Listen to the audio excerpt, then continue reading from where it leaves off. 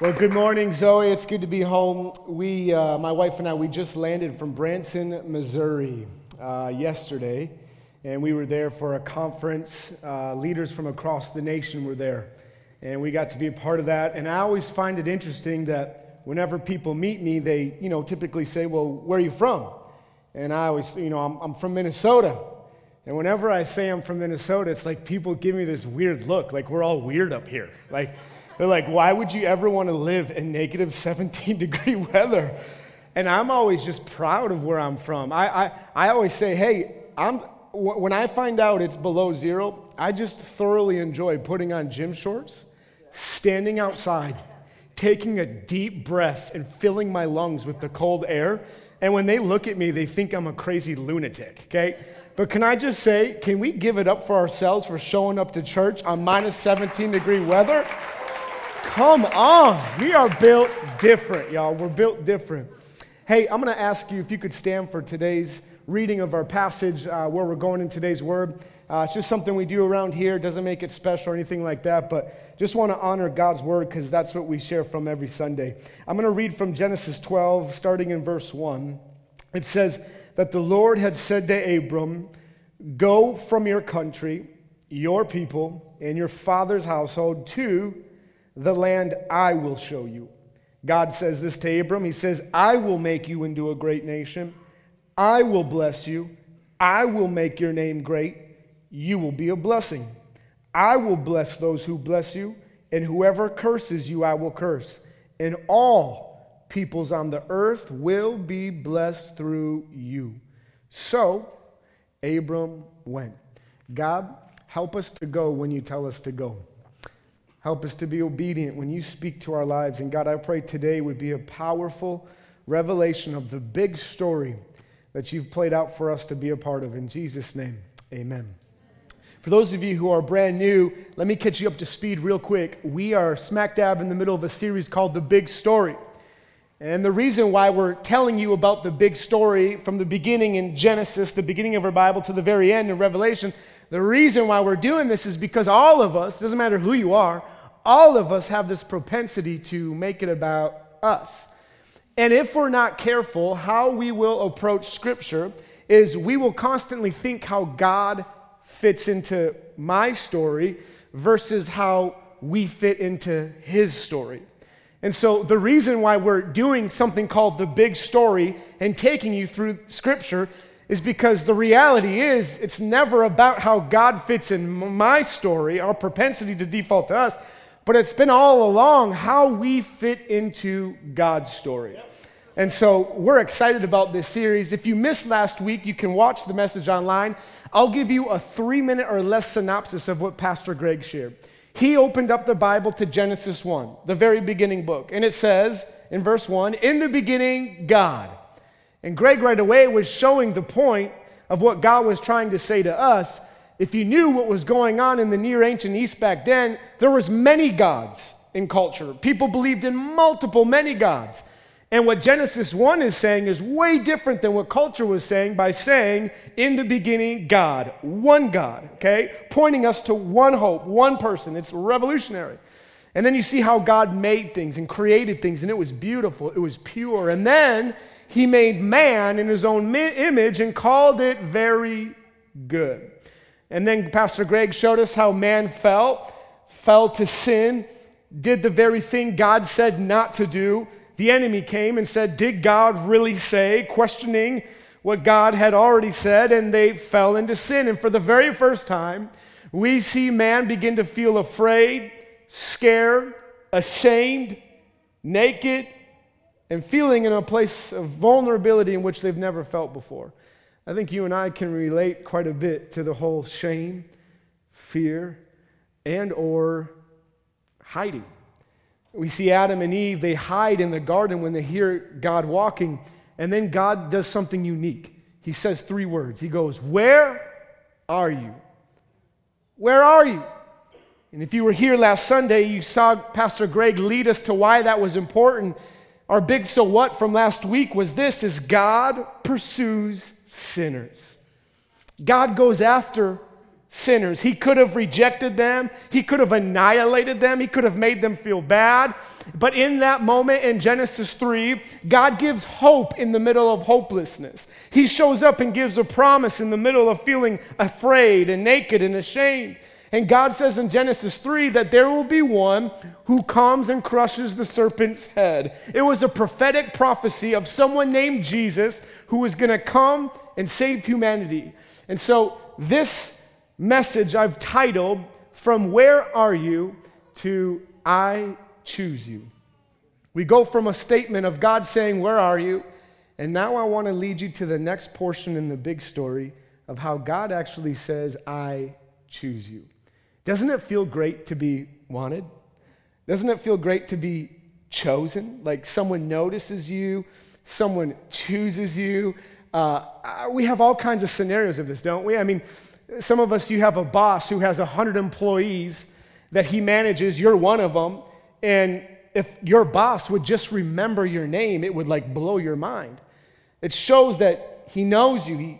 He cares for you, right? I mean, I don't know, for you growing up, we would have recess outside, right? And they'd say, hey, go play whatever sport you want. Well, how would they figure out the teams? There'd be 2 captains, right? The captains would choose a number from someone behind their back. Whoever got closest or got it right, they would be the one that picked the team, right? I don't know if you ever experienced the feeling, but when the captain looks at you and says your name, it makes you feel good. It feels good to be chosen. I don't know, anybody here ever heard of Skateville before? It's the roller skating rink right over here. Is Skateville still going, by the way? Is it still an opera? I see some people writing, Skateville is this roller skating rink right here in Burnsville, okay? And by the way, I find it really interesting. Who in the world invented roller skates? Like, can you, think about that for a second. I kind of get the picture of some college kids hanging out in their dorm room really bored, okay? And they find like a wood pallet and decide to put wheels underneath it and push their friends down the hall. And then all of a sudden they get this grand idea, oh my word, let's make roller skates. This would revolutionize everything. I mean, think about the concept of roller skates. Who thought putting wheels under your feet was a good idea? I mean, I think about that, right? And so I remember a time in elementary school when I was a 6th grader. Okay, our elementary school went from kindergarten to 6th grade, and we had a field trip to Skateville in Burnsville. And the best part of every Skateville day was when the DJ came on and made an announcement. All right, ladies and gentlemen, it's that time. It's now time for the snowball. Ladies, go to one end of the rink. Boys, get to the other end of the rink, and you get to choose your partner for a slow skate. And all the little 6th grade boys and girls would scurry to their sides and rollerblade over, and the nerves started to be pent up, and you started to get sweaty, and then all of a sudden a slow song would come on that the DJ would pick. For my generation, it was like, and I swear by the moon and the stars in the sky. And yeah, some of you know it's okay. Some of you know it's okay. Some of you don't know. It's all right. And so I was on one end of the rink.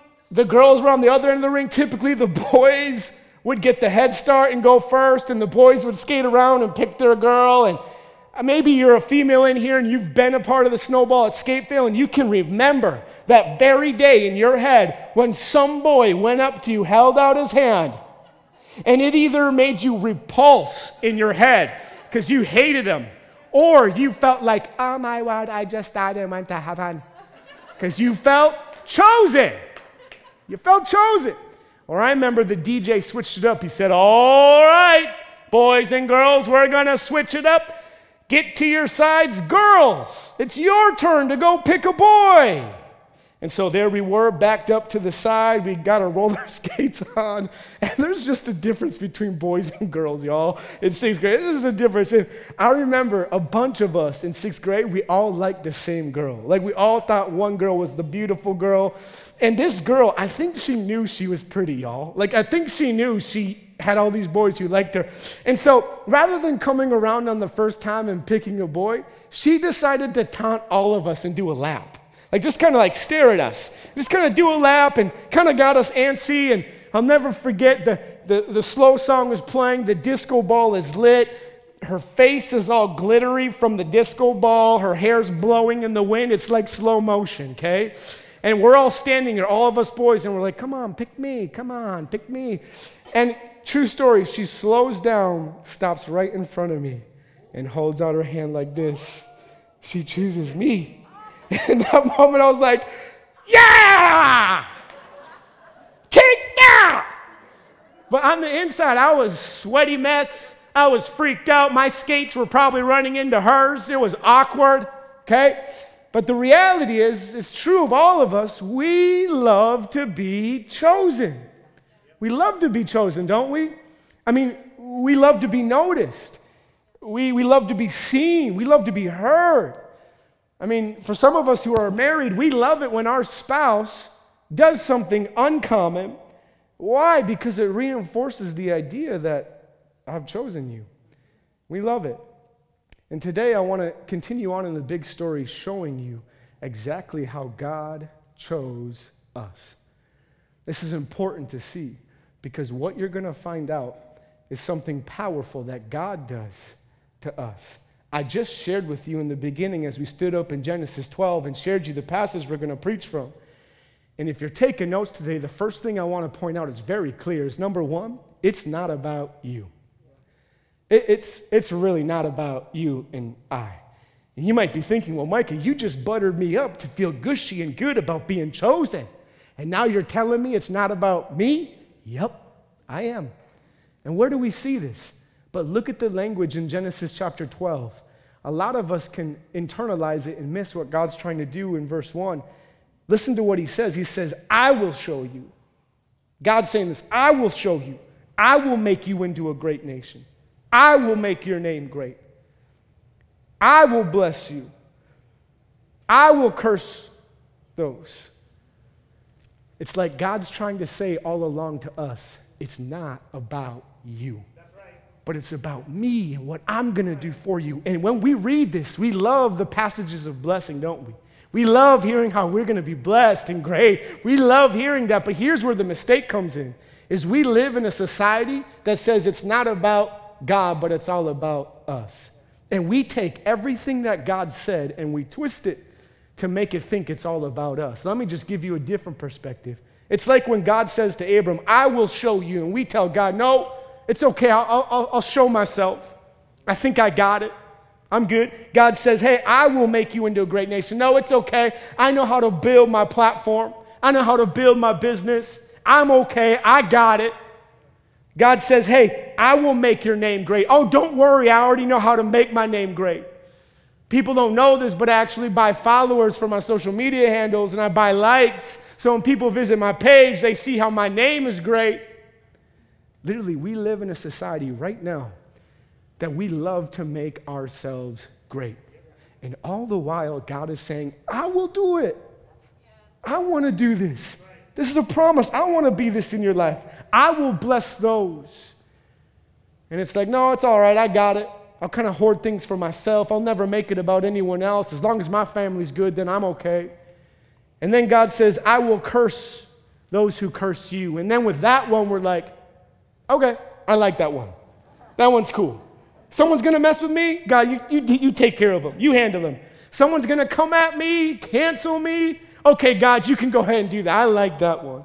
Isn't it funny how we always make it about us? And all the while, God is saying, it's not about you. One of the dangers that really kind of is a red flag in my mind is whenever I meet someone and they tell me all the amazing things they've done. Because where is the room for what God can do? What I found is when we build our life about us, we quickly see how frail and fragile it is. But when we build our life upon what God can do, it's unstoppable. And it lasts way beyond you. Well, yeah, I can give a few examples of how we make it all about us. I mean, it's pretty easy. I love Starbucks. Anybody here love Starbucks? The Starbucks drinkers? I mean, I have a specific drink order, y'all, okay? Very specific. And I've talked to baristas before. Sometimes they get orders like this. Maybe you're one of them. I like a latte, 145 degrees. Half calf, 1 pump of classic syrup. Almond milk, please, not regular milk. Make sure it's extra hot, please. And then on top of that, put some little foam with a little heart in it. And then we go pick up the drink.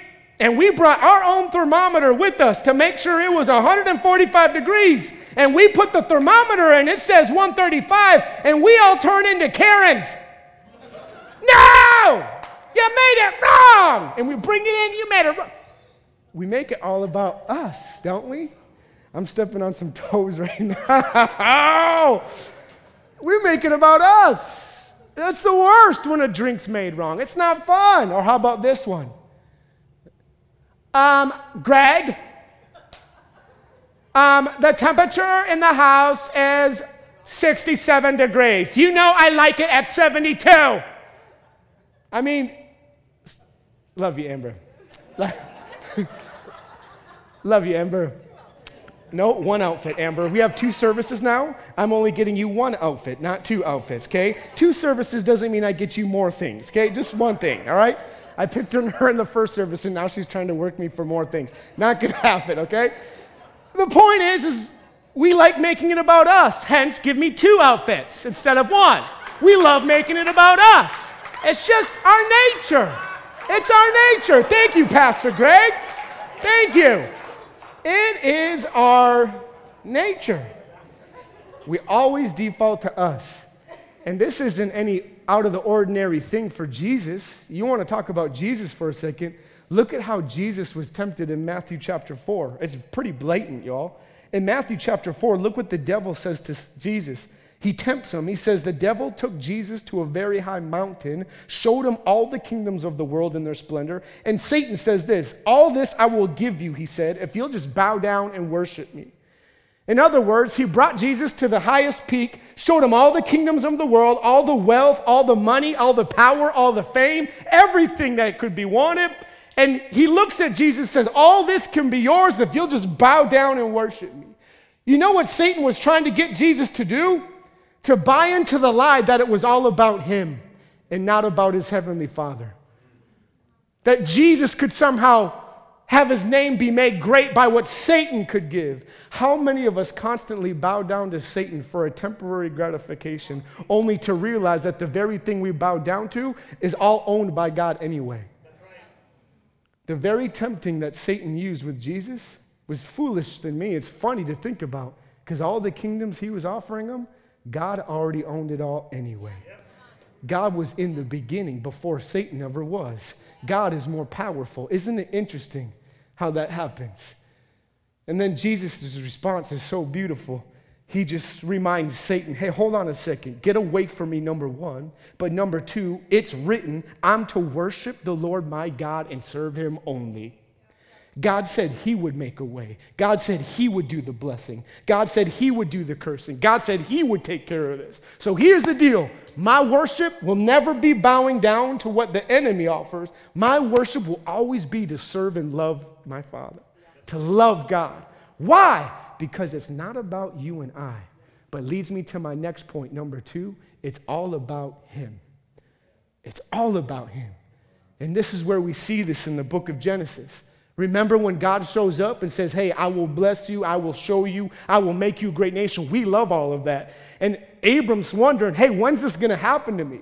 When is this all going to take place? And in Genesis chapter 15, if you have your Bibles, you can turn there. But in Genesis 15, God shows up again and speaks to Abram.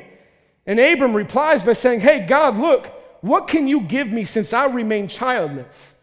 Like, look, God, you said you'd bless me, but I don't have a child. Here's the deal. When God showed up in Genesis 12 saying, I will make you into a great nation, it would mean he'd have to have a child. But Abram was 75 years old when God showed up. You're not smart. You can understand that at 75 years old, you can't have a child. And Abram's pretty smart. He goes, God, you said I'd have a great family. I have no son. What's going to happen? And God responds to him by saying this. Then God said, this man will not be your heir, but a son who is your own flesh and blood will be your heir. He took him outside. This is beautiful. And he said, look up at the sky and count the stars. if indeed you can count them. Then he said to him, so shall your offspring be. In other words, God says, Abram, I know you don't have a son, but here's the deal. You are going to have a son. Let's fast forward a little bit, 20-some years. His son was Isaac. That's where you get Abraham and Isaac. Isaac has a son named Jacob. It's where you have Abram, Isaac, and Jacob. Jacob has 12 sons who become the 12 tribes of Israel. Here you see a family being birthed. Abram doesn't see it yet, and this is what God does to prove, because Abram says this. It says that he believed God and credited to him as righteousness. And then Abram, being smart as he was, just like what you and I would have done in verse 7, in verse 8 he goes, Sovereign Lord, how can I know that I will gain possession of it? I'm 75. How will I know that I'll actually have a son? Because to my end and my wife Sarah, it looks impossible. I believed you the first time when I left everything, but God, you need to give me a sign. You need to show me something that you're going to come through. And then this is what God does. So the Lord said to him, bring me a heifer, a goat, and a ram, each 3 years old, along with a dove and a young pigeon. Verse 10, Abram brought all these to him, cut them in two, arranged the halves opposite of each other. When I just read that, a lot of that just went whoop, right over your head. And you're like, dude, this is weird. I'm about to explain something to you that's one of the most powerful things. God said, you're going to have a son. Look up at the stars in the sky. Your family's going to be bigger than that. I'm going to bless you. I'm going to do it. So let's enter a covenant together. Let's do something that binds this to prove to you that I won't ever lie to you. Do you want to know what the most serious of all covenants were?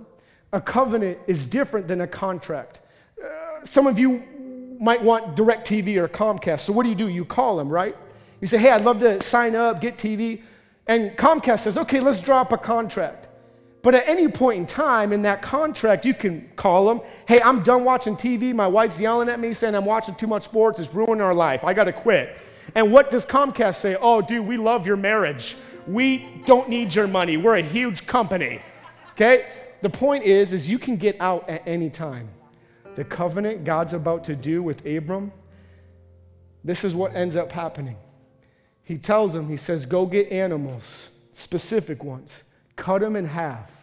This is now called a blood covenant. This is where it gets crazy, y'all. This is what they do. I'm going to help illustrate to you what God did with Abram that day and help show you how this fits in the big story. This will blow your mind.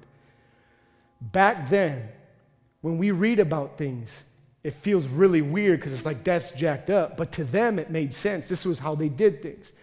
But to help illustrate this, I need to bring up an animal on stage to show you. Did anybody bring a heifer, a ram, or a goat today? Or a pigeon? Anna, did you bring one? No? Does Alex have one? Okay, he left it at home. Great. I'll go to a backup plan. Okay? I brought a stuffed animal today. If you want to throw it up on stage, thank you, Amber. I brought an animal today to show you what they did. All right? I did this for a junior high group one time, and I swear I heard a junior high girl start crying, okay? So, but I want to show you what happened and how they did it, okay?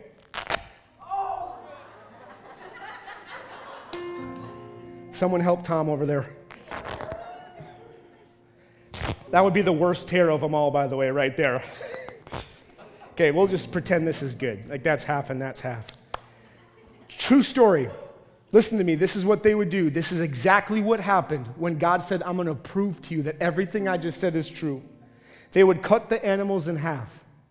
The lesser of the two parties would go get the animals and prepare the covenant, the blood covenant, okay? So who's the lesser party in the story? Abram is, because he ain't God. He cuts him in half. And this is what would happen. Both parties would have to walk through together. They would stand in the blood, and they would out loud say this together. If any of us don't follow through on our end of the covenant, may what's been done to the blood of these animals happen to me. Don't miss this. Abram knew he was going to follow behind God. God set up this covenant. But then this is powerful. In verse 12, it says, as the sun was setting, Abram fell into a deep sleep, and a thick and dreadful darkness came over him. Then in verse 17 it says, when the sun had set and darkness had fallen, a smoking fire pot and with a blazing torch appeared and passed between the pieces. On that day the Lord made a covenant with Abram. Here's why this is so powerful. You must be thinking, wait a second, wasn't Abram supposed to walk through with God? Yeah, he was. Well, how come Abram didn't walk through with God? Why was he put to sleep? Here's why. Because God knew that if Abram was to step into a covenant, in order for Abram to fulfill his part, he would have to be sinless. And God knew that Abram was just like you and I, a sinner, known to sin, born as a sinner. God knew that about Abram, so he spared his life. And you might be thinking, well, a smoking pot and a fire torch passed through. Yeah, two things passed through. Who was it? God. Fire and smoke never represented a human in the Old Testament. Fire and smoke always represented the presence of God. What God was showing us is this, is God knew to rescue the world. God knew to rescue humanity. It couldn't be Abram who saved the world, but it would be a God who says, it's not about you, it's all about me. I will do it for you. I will step through on your behalf. I will show you mercy because I know you can't save yourself. I will make a way for you where there seems to be no way. It is powerful when you see it. Hold on, it gets even better, y'all. From that day forward, the blood covenant that God did on behalf of Abram, this is crazy. From that day forward, every day, the priests did something called perpetual sacrifices. Okay, this is what they would do. A priest would go to the top of the temple with a shofar, a ram's horn, at 9 a.m. and 3 p.m. every day, every weekend, every holiday. They would take their horn and they would blow it over the city. And you'd hear this horn shoot out over the whole city. And when the horn would die down, there was another priest down below with a lamb, and they would cut the lamb's throat. And to us, this sounds jacked up. It sounds messed up. Why did they do this? Let me tell you why they did this. It's because every time a person heard the call, it reminded every person who heard it, don't forget, God said he would bless us. Don't forget, God said he would make us a family. Don't forget, God said he would do it. In other words, the people would say this, God, save us. God, save us. And every time, every day, at 9 a.m. and at 3 p.m., they would hear the horn and they would be reminded of what God did for Abram. Powerful. You think that's powerful? It gets way better. If you were to open your Bible to Mark chapter 15, you would see the account of what Mark says. This is when it gets really crazy, y'all. Let's fast forward 1,800 years from when Abram had a blood covenant with God. There was someone named Jesus Christ who came into the world, born of a virgin. His earthly visit was merely a visitation, not an origination. Jesus that day was punched in the face. He had whips whipped in his back, a crown of thorns put on his head. Don't miss this. This is crazy. Jesus carries a cross up a mountain to get crucified. What does it say in Mark 15, verse 25? Don't miss this. It was 9 in the morning when they crucified him, which means this. On the day of the Passover, the priest would go up as always. Ding! Ding! Go to his feet. Ding! Ding! Jesus being crucified exactly at the exact time when God made a promise to Abram 1,800 years ago that he would make a family, that he would bless a family. And that family that God made, you see what happens in Mark chapter 15, just a few verses later. This is crazy. It says this in verse 33. At noon, he's already been on the cross for 3 hours. At noon, darkness came over the whole land until when? 3 in the afternoon. At 3 p.m., the final words Jesus says on a cross, a horn. At 3 p.m., Jesus yells out, it is finished. And in that moment, a new covenant was established. that would bring the people's minds back to a spot of what God promised Abram, but now no more lambs would need to be slaughtered. Now blood wouldn't need to flow everywhere because there was a final covenant once and for all that God would create through his son Jesus to fulfill a promise 1,800 years ago that whoever would believe in Jesus would not perish but have everlasting life. That is powerful, y'all. Only Jesus can make a way where there doesn't seem to be a way. And just how God stepped through a blood covenant with a smoking pot and a fiery torch. You and I were the ones deserving of the death that Jesus took, but just how God put Abram in a dark sleep and didn't let him pass, God knew it would have to be Jesus that could bring total restoration to the whole world. It's why we no longer need to cut lambs. It's why we no longer need to do this, because everything was fulfilled when the Pierces went in at 9 a.m. and Jesus closed it all up at 3 p.m. by saying, "It is finished." It's powerful. You want to know what's beautiful about Jesus? He never leaves his audience in a way of feeling hopeless. But he leaves us with the hope-filled message with some of the final words on the cross. If you finish Mark 15, he says, my God, why have you forsaken me?" And when we read our Bibles, when he says, my God, why have you forsaken me?" For us, we're like, oh, poor Jesus. He's forsaken. Oh, poor Jesus. You want to know what Jesus was trying to do? He was trying to do what he's always done. Jewish rabbis, all they had to do was speak one verse of a text, and the listeners knew the whole text they were referring to. Jesus wasn't pointing out, oh, poor me. He was pointing the audience to listen to a message that he wanted to leave them with. Listen to the message that Jesus leaves with everyone that day when he's on the cross. In Psalms 22, the very first verse in Psalms 22 says, my God, why have you forsaken me?" Don't you see? He's pointing them to something. In verse 6, it says, "But I am a worm, not a man, scorned by everyone, despised by the people." Time out. When we read our Bible, we're thinking, Jesus just said he's a worm? That's awkward. Here's what we don't see. The Hebrew word for worm is the same exact word for crimson. Why is that important? Because Scripture also says that he became like crimson, like sin, who knew no sin. And it says right here, "But I am a worm, but I am but crimson, and not a man, scorned by everyone, despised by the people." Here's what Jesus was trying to get you and I to remember. When you read Psalm 22 in its entirety, in verse 27, it says, "All the ends of the earth will remember and turn to the Lord. All the families of the nations will bow down before him. For dominion belongs to the Lord. He rules over the nations. All the rich of the earth will feast and worship. All who go down to the dust will kneel before him. Those who cannot keep themselves alive." Verse 30, "Posterity will serve him." This is powerful. "Future generations will be told about the Lord." Verse 31, "They will proclaim his righteousness, declaring to a people yet unborn, he has done it."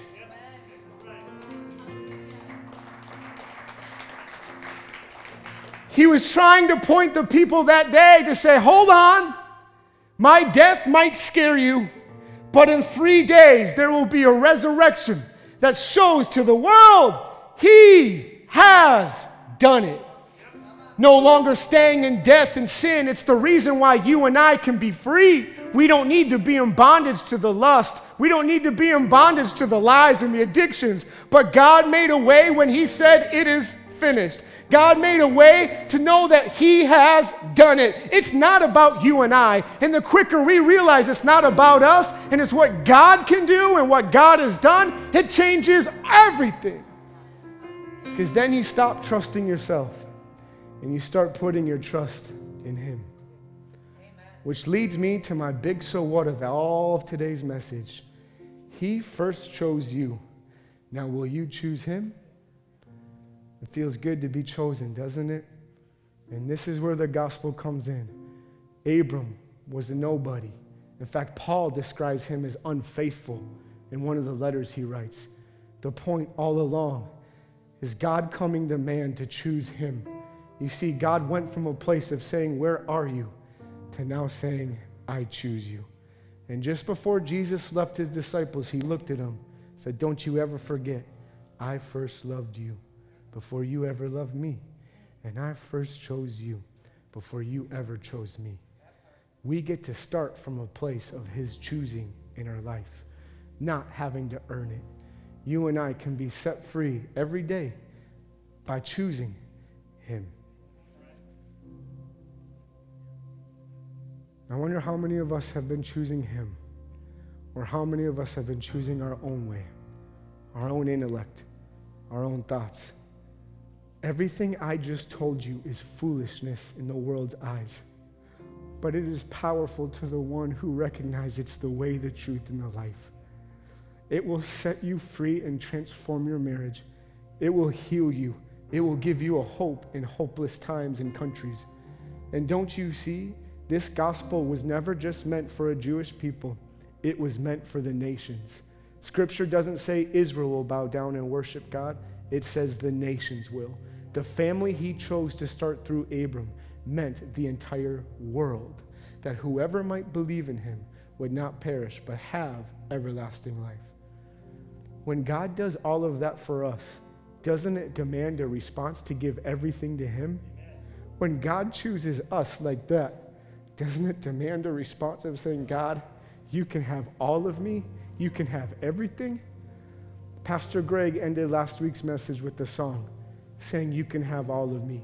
And I think it's only fitting as we go through the big story again, that we tell God, yep, you can have all of me again.